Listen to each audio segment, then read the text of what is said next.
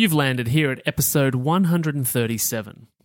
Have you tried to eat healthy and put down that damn chocolate, the croissant, the lollies, or the ice cream, and it worked for about 2 days and you basically lost your mind in those 2 days, only to find yourself back at the bottom of a bag of Doritos or a box of Oreos?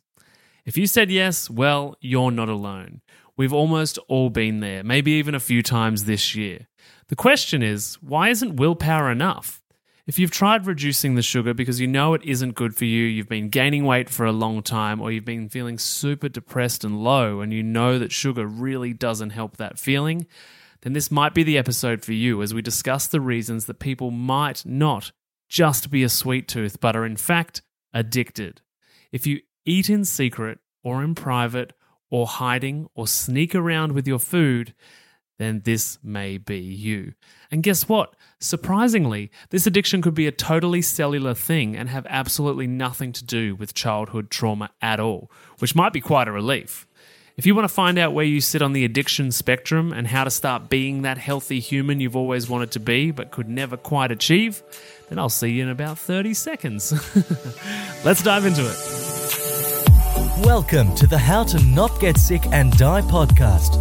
You've tuned in because you want to start taking your health seriously so you don't, well, get sick and die. Here we talk all things health, nutrition, and human optimization. Let's jump into it with your host and resident scientist, Maddie Lansdowne.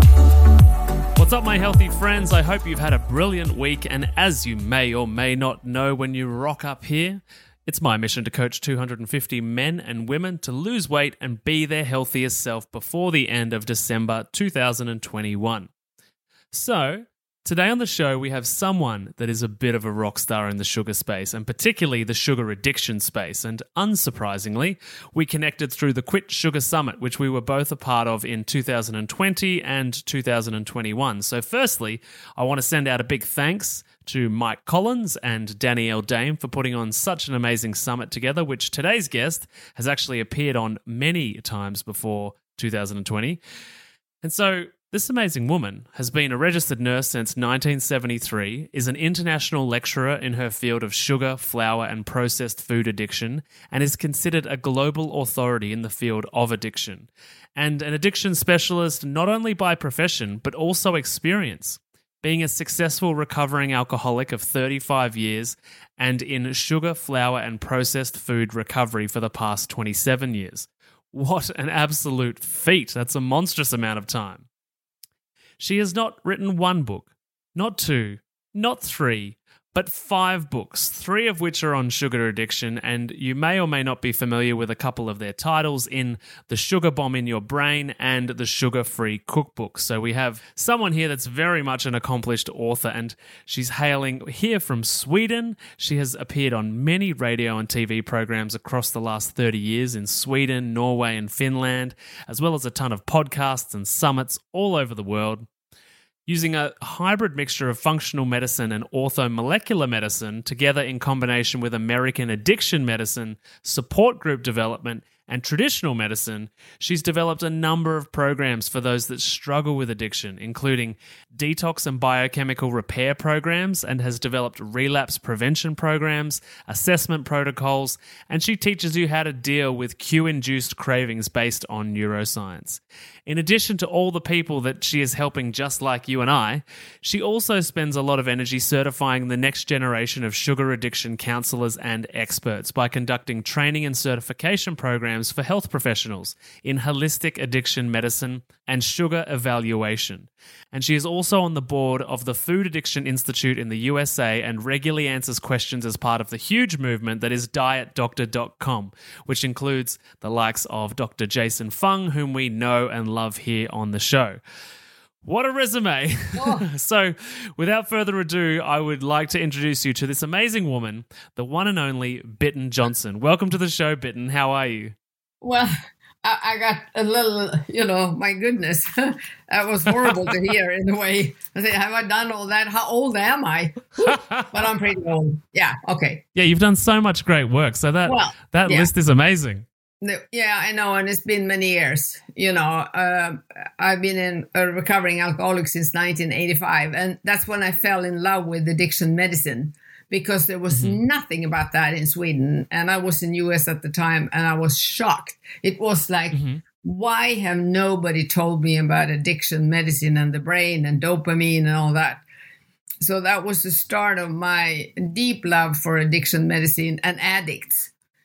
All kinds of outlets. I worked with alcoholics, drug addicts, And is that the place that where did you make the connection between your experience with alcohol and then realizing that people were addicted to sugar and flour as well? Well, that was 7 years into recovery. It was 1992. I was listening to Terry Gorski, bless him. He is no longer with us here on earth, but he was my mentor. And when I listened to him, he said that alcoholics, drug addicts, and pill addicts, they keep smoking, drinking a lot of coffee, and eating junk food, they relapse very easily compared to the ones that didn't. And that rang a bell in my nursing, medical. And I was thinking, how's that connected? Because to me, alcoholism and drug addiction was one thing. And what about? And I thought to myself, oh, Jesus, I need to quit smoking, quit drinking coffee. But thank God I don't have to do anything about the food because I don't eat McDonald's. And then you can understand my absolutely limited micro knowledge about nutrition, thinking that it was only McDonald's that was junk food. So, when I quit smoking, I started eating chocolate and ice cream. I didn't want food. It was chocolate and ice cream. I just binged on my favorite food and got very sick. So 1993 in the summer, I was, I had volatile blood sugar. And the worst thing was the tiredness. I could sleep 14 hours and then I could still almost fall asleep standing up. So I understood. And I also, one of the key things that I really understood that sugar has the potential of being addiction was that I was hiding, lying, and sneaking with what I ate. I didn't eat that openly among friends and family. And so I used to say, there is very sophisticated ways to know if you're addicted, like the sugar instrument I've developed. But if you hide, lie, and sneak, you're in trouble. Nobody hide, lies, and sneak with boiled cod or cucumbers. That's what I used to tell my clients. Yeah, and they laugh because they know deep inside that certain foods they have loss of control over. At what point does that, like when you're hiding and lying and sneaking with this type of food, at what point is that addiction or an eating disorder, or are they one and the same thing? Well, this is the most interesting topic to discuss today because it depends on what knowledge you have. If you train in eating disorder, you're going to see it as an eating disorder. If you have my training with addiction, you look at it from a totally different point of view. If you think of an alcoholic, some alcoholics drink every day, some drink only on weekends, some binge drink. But it's the same illness. They are all alcoholic. You see what I mean? They all have loss of control over alcohol. Yeah. So what many people think is an eating disorder, like starvation, purging, binging, volume eating, they look at as an eating disorder. But I don't. I think it is behaviors the client that are sugar addiction for years try to control their craving and their addiction. Then I think that some people do have an eating disorder, which is more of a symptom of a psychological problem. Addiction is a primary illness. It's not caused by anything. It's caused by your brain's love for the drug. And that's why I use this instrument, sugar, to make sure that it is addiction that I'm treating. Then, if I take away the drug, then of course all those behaviors I talked about, like starving, dieting, binging, purging, exercising, blah, blah, blah, they are much easier to deal with. And the most important thing, Maddie, is that if it is addiction, it is 100% abstinent-free food plan.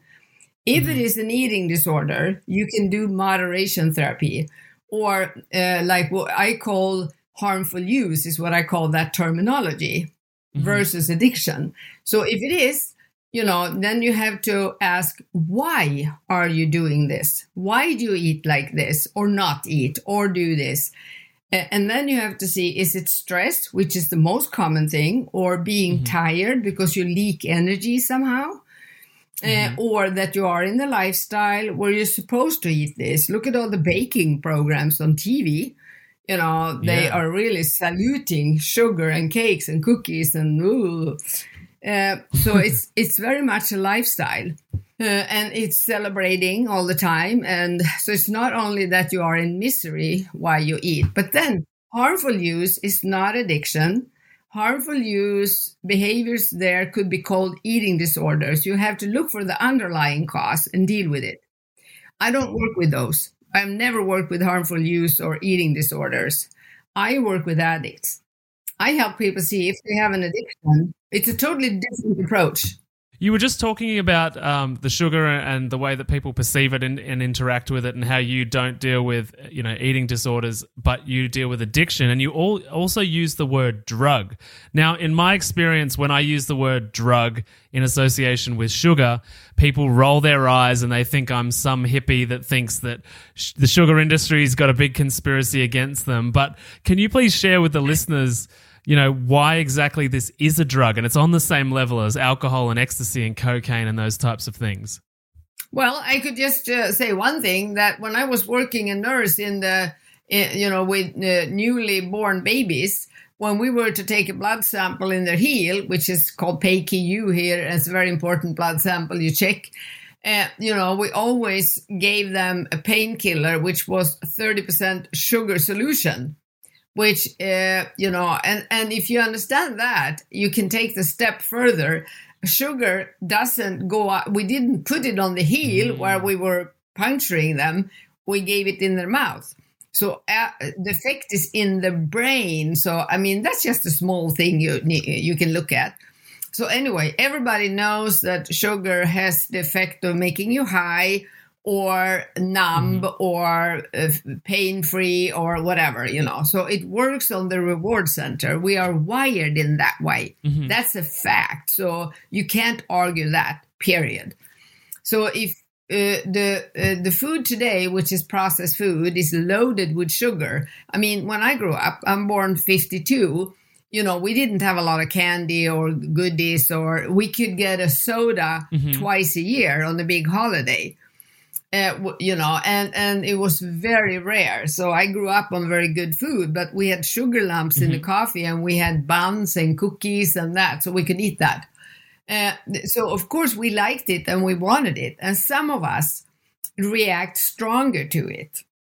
We get a heightened effect in our reward center. We feel really good because it releases tremendous amount of dopamine, which other drugs do. So if you compare it to other psychoactive drugs, it acts exactly the same. And we know that today, with a lot of studies. So people I used to say about people that say sugar addiction is not real, I said, oh, are you a member of the Flat Earth Society? That's my take on it. I don't argue with them, because you can't argue with people that have an opinion. I like to talk to people that have insights. It's a waste of time trying to do that, because why do they defend that? Because they might have addiction themselves. They're defending their own behavior. That could be the case. They're defending the drug. They could have stock in the food industry. They really don't want to lose their lifestyle. So there are a lot of reasons why people don't accept it. Yeah, absolutely. But we know it's true, so that's it. Yeah, no, that makes perfect sense. And yeah, it really does change the brain and the way that we think. And so interesting that they used to give it to babies at the opposite end of the body from where the pain was being caused. Yes, there's lots of studies on that it is a painkiller. It releases neurochemicals. Yeah, absolutely. And I can imagine most people, without even realizing it, use it in their day-to-day life as a painkiller, particularly for emotional pain. Exactly. Well, most people use it actually because they are tired. But, what does make people tired? Well, using sugar. So it's a vicious circle, because if you eat food that your body have a hard time dealing with that is toxic, and I'm not only talking about the brain. I mean, you know about the pancreas, insulin, microbiome in your stomach. We could go on and on and on, you and I. You know, because it plays havoc with your whole body. And I used to joke and say to people, you know, everything is connected in your body. You can't separate, you know, your stomach from your brain, from your pancreas, from your thyroid, from blah, blah, blah. Everything is totally connected and communicates every second, every day, whether you sleep or awake. Your body is a very living organism. Yeah. And they go, yeah, you're right about that. So, you know, and all the chemicals, the processed food today is, excuse my French here, but I used to say it's a chemical shitstorm. And, you know, you have to almost be an engineer to understand what they put in there. And it says fruit juice, that's fructose. That's very, very, very bad for your liver. And, you know, it's saccharose. And today, I think there are 99 different names for sugar. Yeah. It used to be 30 many years ago, not so many years ago. So anyway, you know, I used to say to you, nobody died from eating real food, you know, things that have one ingredient. In an egg, there's only egg. In a piece of meat, there's only meat, and so forth. So if you stick to that, you know, you give your body what it needs. And one thing that I really know for sure is that, you know, the brain takes 25% of all the energy that you are putting in on a day. So if you can't go to the yard store, you know, to buy material to build your brain. Yeah. And, you know, if you garbage in, garbage out, right? So if you eat this chemical compound that is incredibly good and addictive, and you can't stop eating it, you're going to be sick. That's just it. So you have to feed your brain real food. There's no other way around it. And here is the key thing to helping people understand that they don't eat because they're unhappy. Their whole organism is unhappy because they eat in a way that depletes the happy hormones, neurotransmitters. So they don't start eating because they're unhappy. Nobody 2, 3, 4 years old start doing the connection to eat because they're unhappy for something. But you become unhappy, and then you eat to numb being unhappy and tired. And then you get more unhappy and tired, and then you eat more. Do you see the vicious circle? Yeah, absolutely. So that's very important because they say to me, yeah, I eat because my husband left me, or I eat because I don't have enough money, which is crazy. Put money on that then. But, you know, people, to be an addict, Maddie, is so crazy. You really don't understand why you do these stupid things, whether it's alcohol or drugs or sugar, flour, and all that. So you have to make excuses for it because you don't understand why you time and time again go back to eat in a way that doesn't, you know, help what you really want. You want to be alert, you want to be healthy, you want to be slim, or, you know, anyway, you don't want to be overweight. And still, you lose weight, you gain weight, you lose weight, you gain weight, you get healthier, you get sick. And then when you look back on your life and you see that pattern, it's so painful and so much grief. So you have to come up with excuses. But, you know, all it is a reward center that wants the drug. So the day you accept that's happened in you, your reward center has developed the addiction, and now you're stuck. You're like, you know, missile seeking, you know, seeking the target. Yeah. And your brain is hijacked. And once you understand that and accept it, that's when recovery can take place. You have that enemy in you. You are not a bad person. Let me point that out. You're not lousy. You don't have low character. You're not stupid. You're none of those. The way you behave due to the addiction will make you feel like that in front of yourself, that you're lousy, you're a failure, but you're not. you have this enemy, which I call the red dog, by the way, comes from an Indian story that I love. This red dog is making you do these things. It's seducing you. Oh, we can do it today. We can start tomorrow or Monday or after the vacation and blah, blah, blah. Because it wants the drug. That's how simple it is. It's too simple. People tell me, that sounds simple. I said, it is simple. That's why it's so easy to indulge in that behavior all the time. Yeah. So once you accept that, you can start doing things that will counteract it, because this is an illness. You can't talk yourself out of it. You have to act different. It's easy to stop, but it's very hard to stay stopped. So that's why, they told me in the beginning of my recovery, they said to me, well, this is easy. All you have to do is change everything in your life. And I about fainted and thought that's impossible. But if you have guiding, you have a good toolbox that somebody helps you to teach you, you follow the ones that went ahead of you, and you take it one day at a time. You can do it. Anyone can do it. So picture this, right? Unlocking your potential, conquering emotional eating, and gaining insights directly from a health and nutrition expert such as myself. That's what we do inside the Healthy Mums Collective Facebook group, which is currently free to join. If you've ever felt trapped by food challenges, struggled with maintaining a healthy lifestyle, or yearned for a community that understands the reasons why you've yo-yo dieted for years, then there's a new chapter waiting to be written. And this is your chance to start writing it by joining us all on Facebook Lives, on engaging posts that push you out of your comfort zone and into growth, and Q&A sessions with me. All of this works as a platform to begin changing your emotional eating problems for good. Oh, and also, as a special gift, you'll receive my transformative How to Turn Food into Self-Confidence ebook. And that's also for free. I get it, skepticism might linger. You might think, Maddie, I've heard these ads and I'm not sure. Well, at least a quarter of the members inside the Healthy Mums Collective Facebook group have been paying clients of my emotional eating program at some point over the last 3 or 4 years. So if you're not sure, you can post in the group and ask to find out if I'm the real deal or not. It's totally up to you. To join us in the free Healthy Mums Collective and to end your emotional eating and feel good in your own skin and begin that journey, pop down to the show notes below, click the link and breeze through 3 simple entry questions. Join today and let's embark on a journey of growth and empowerment. The link is in the show notes below.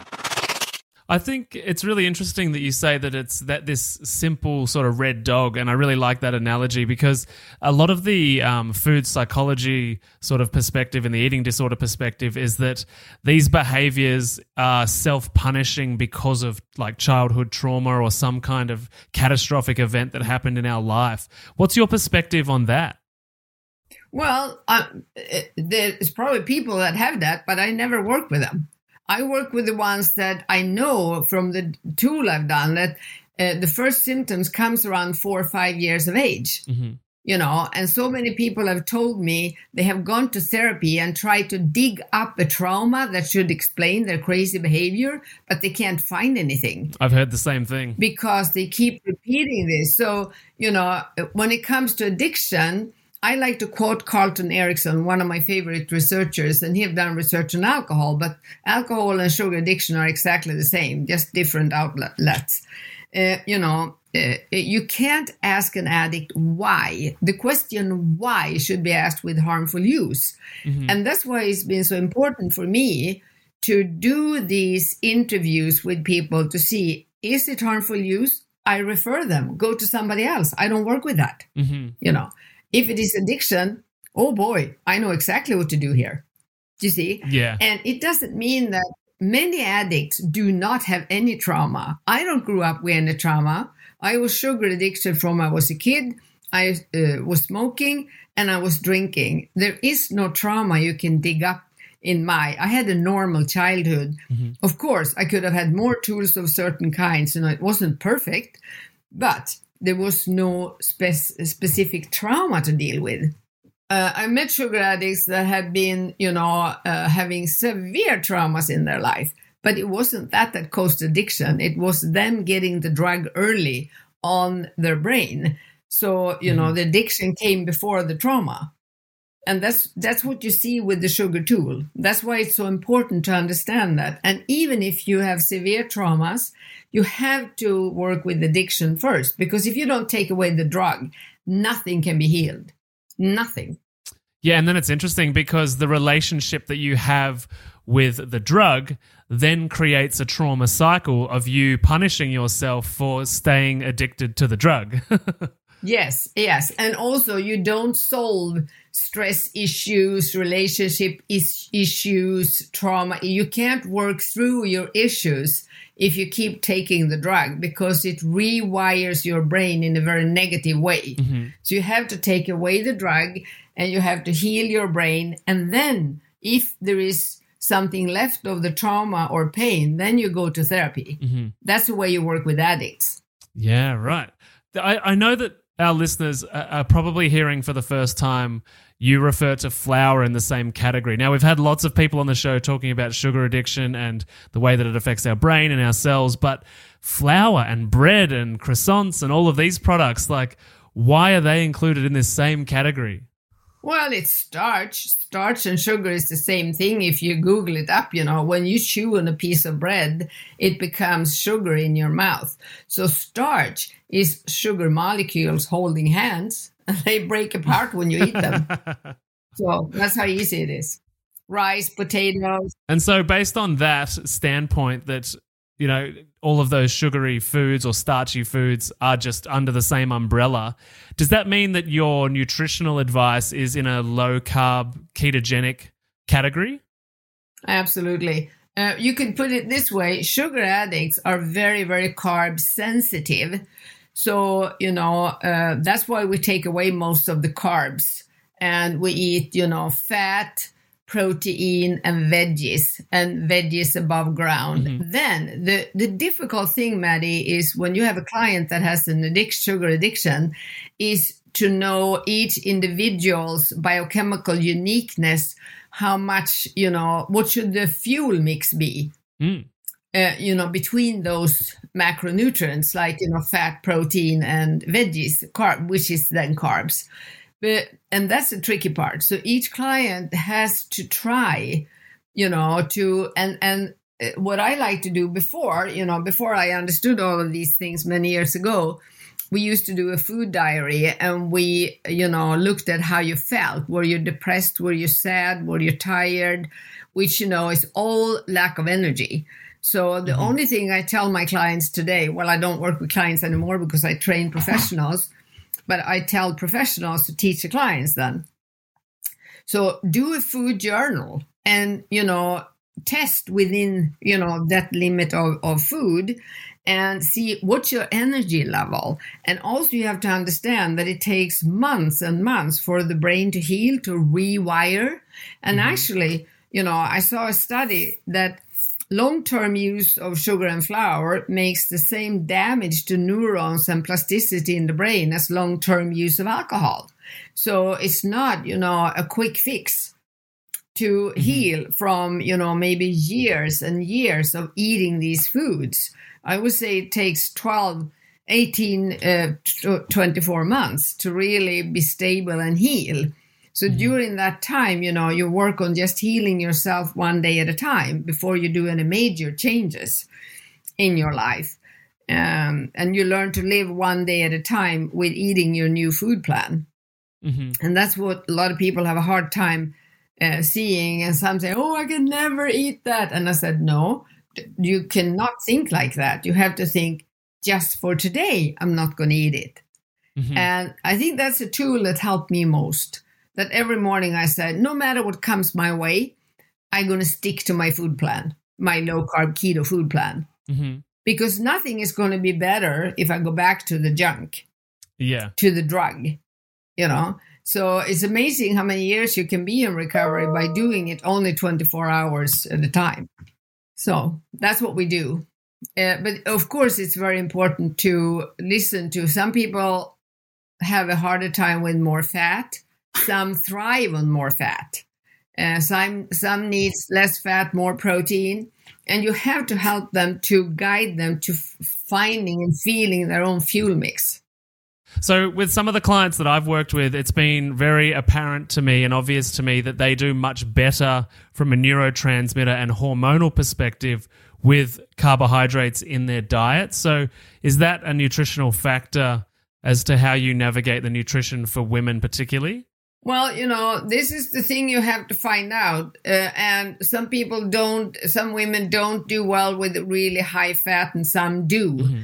So you have to thread slowly. And then the risk that you always have when you add carbohydrates, you have to be very aware what type of carbohydrate you add to these women, because it's, a rocky road if they're going to relapse, and then you lose everything you built and everything you healed. Mm-hmm. So let me put it this way. Sugar addicts are extremely carb sensitive. Mm-hmm. So you can't, throw like a lot of high carb stuff at them. But I would never use bread or bread-like products, since most of them love that drug. Mm-hmm. So then it has to be beans, sweet potatoes, some other starchy veggies and that type of thing, but not flour and not keto substitutes like, keto desserts. And many of them trigger on milk products, not ghee or butter. Most can handle that, but whipped cream, sour cream, cheese, that can be a real bad trigger for sugar addicts. That's good to know, especially because a lot of those the keto brand is very much commercialized and full of branding and marketing and advertising, and it's not really ketogenic. No. So that's why I'm saying, eat food with only one ingredient. Then you're safe. Yeah. Real natural food. And I assume that's to avoid those Q-induced cravings that those products would trigger? Exactly. They can trigger by seeing them, on TV or on the screen, like chocolate cakes or bread, or the smell of freshly baked bread, that trigger. And these are things that happen physiologically in your brain. It's not psychology. So a craving is, physiological. It's like, you get some dust in your nose and you sneeze. Mm-hmm. It's very physiological. So that's why you have to learn where your limits are. And also, the later you come into recovery, the more stable you are. Mm-hmm. Early in recovery, a lot of things can trigger you, but it gets better and better and better. Yeah. So, you have to roll with it, and you have to respect that and really start, giving your body time to heal. Be kind to your body. You can't push it. I used to say, if you see a wildflower as a bud out in nature, it's not going to grow any faster because you pull it. You probably break it. Yeah. So time takes time is one thing, and this is the tricky part, to go through this desert walk. Mm-hmm. In the beginning, when things will trigger you and you have to change your way of behaving in life and not go out to the cafes or all the things you used to do, sit in front of the TV or eat, or like I did, I love to eat in the car because I was alone. Yeah. So that was great. And then you have to learn. So of course, just getting in the car to drive started the craving, because Pablo's dog, Mm-hmm. So I was like, ooh, here's where I sit and eat. So I had to bring other things to eat, or, listen to a book, or I had to start doing other things. And in the beginning, they were not fun because you don't have a pathway, neurons that fire together, wire together. Mm-hmm. So there was no good pathway. There was like an 18-lane highway in my reward center. And then there were little trails, for other stuff. So of course that wasn't fun. But the more I walked the trail, the more lanes I could create on the new trails and, be happy doing other things. People say, oh, that's no fun. I don't want to do that. But when I suggest, why don't you start doing this or hobby or blah, blah, blah. And oh, it's no fun. I know it's not fun because you don't have a pathway for it. You have to do it 50 times, 100 times, then it's going to be fun. Yeah. That's the kind of work you have to do. And the best way to do that is to have buddies around you, a friend that you walk with, a friend that you share a passion for. Maybe, like I love to grow roses in my little tiny garden and learn about roses and talk to other rose growing people and so forth. Yeah. So it takes a while to get the passion for living and do a lot of fun things in life. than just sitting locked up in front of TV or in the car and munching food that's going to kill your health. And so you're suggesting that, and this sounds like something that I do with my clients as well, is that when you talk about the desert walk, you're talking about the use of willpower, but the way to make that desert walk not a desert walk is to rotate the previous behaviors out with new behaviors and new experiences, so that you're not just sitting there being like, oh, I've got to use my brain to stop me doing the thing. You can actually distract yourself and build new pathways and move forward into different habits. Yeah, and I call that feeding the blue dog, and not listening to the red dog, and also gossip on the red dog. If the red dog is talking to you very seductively, call somebody else that's doing the same trip as you, probably is ahead of you. What did you do when the red dog attacked you? And maybe make a joke about it. I love a good sense of humor, Is that, oh, the red dog is visiting today and he thinks that we should da-da-da-da-da. Sure, babe. And, just tell him, okay, I'm not going to fight you. I hear you're here. I see you in my mind. You know what? We're not going to do that today. Mm-hmm. So you might as well go to bed, go in your basket and we talk tomorrow. So tomorrow I might be much stronger, or if I have another day of cravings, I say the same thing. We can't do it today. We do it tomorrow. Mm-hmm. Today I'm busy with other things, So of course you're not going to have bad cravings every day for the rest of your life. Mm-hmm. They will go away. The more you learn, the more tools you have. But we say that willpower is not enough. You can't. To try to use willpower on this is like holding a Pilates ball under the water. You're going to be tired in your arms. It's going to pop up in your face. The important thing is to let go and realize you can't control this food. So that's why one bite is way too much and thousands are never enough. Mm-hmm. So you have to understand that power it has, because it's going to change you. One bite and you're off running. Mm-hmm. So what can you do instead?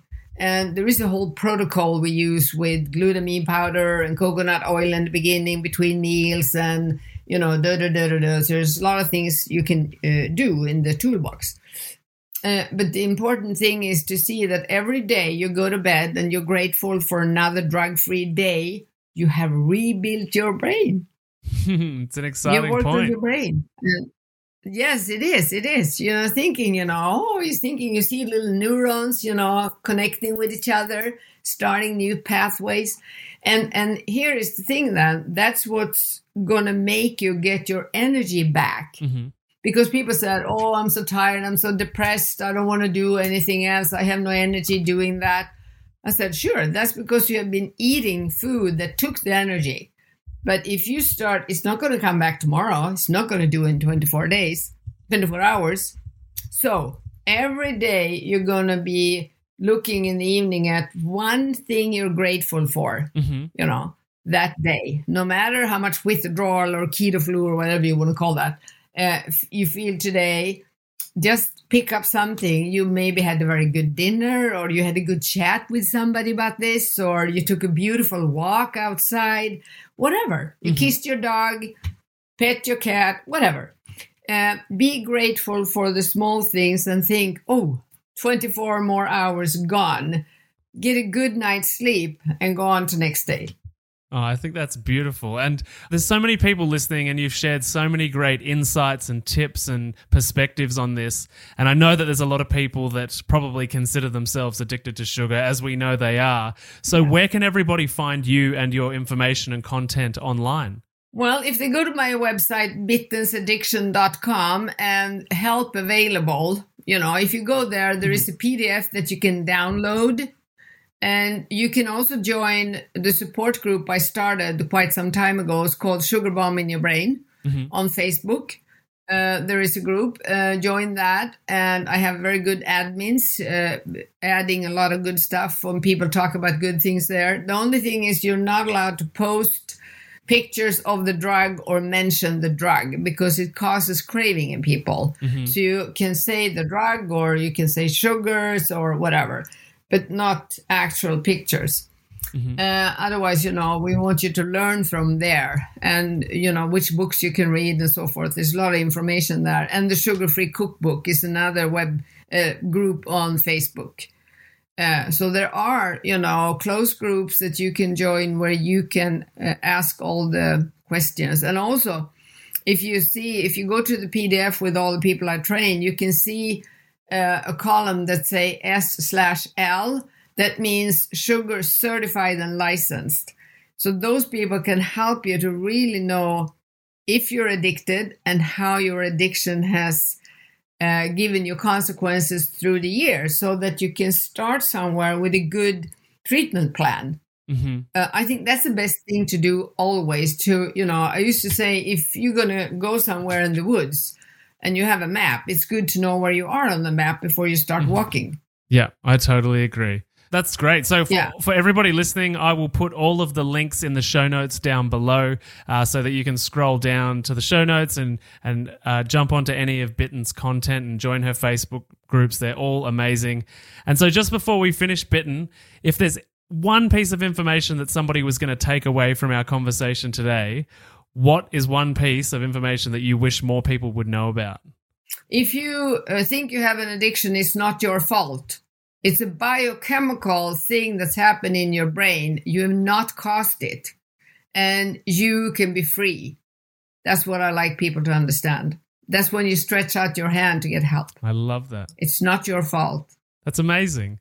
Bitten, thank you so much for joining me. It's been so great, and I admire you so much, so I'm so grateful that you've spent some time with me having a conversation. It was an honor to be with you, Maddie, and I loved hearing about your story when we started, too. Oh, you're more than welcome. Thank and you're you. Always welcome back on the show, too. Okay. Thank you very much. Thanks. Bye. Thanks for listening to the How to Not Get Sick and Die podcast. If you love this episode and health information is your thing, then please consider subscribing to the show. And when you're done, head over to iTunes, Google Podcast, or whichever app you use, and we'd be grateful if you could leave us a 5-star rating and write a review sharing your opinion on the show, as it really helps the podcast grow. Thanks so much, and I'll see you on the next episode.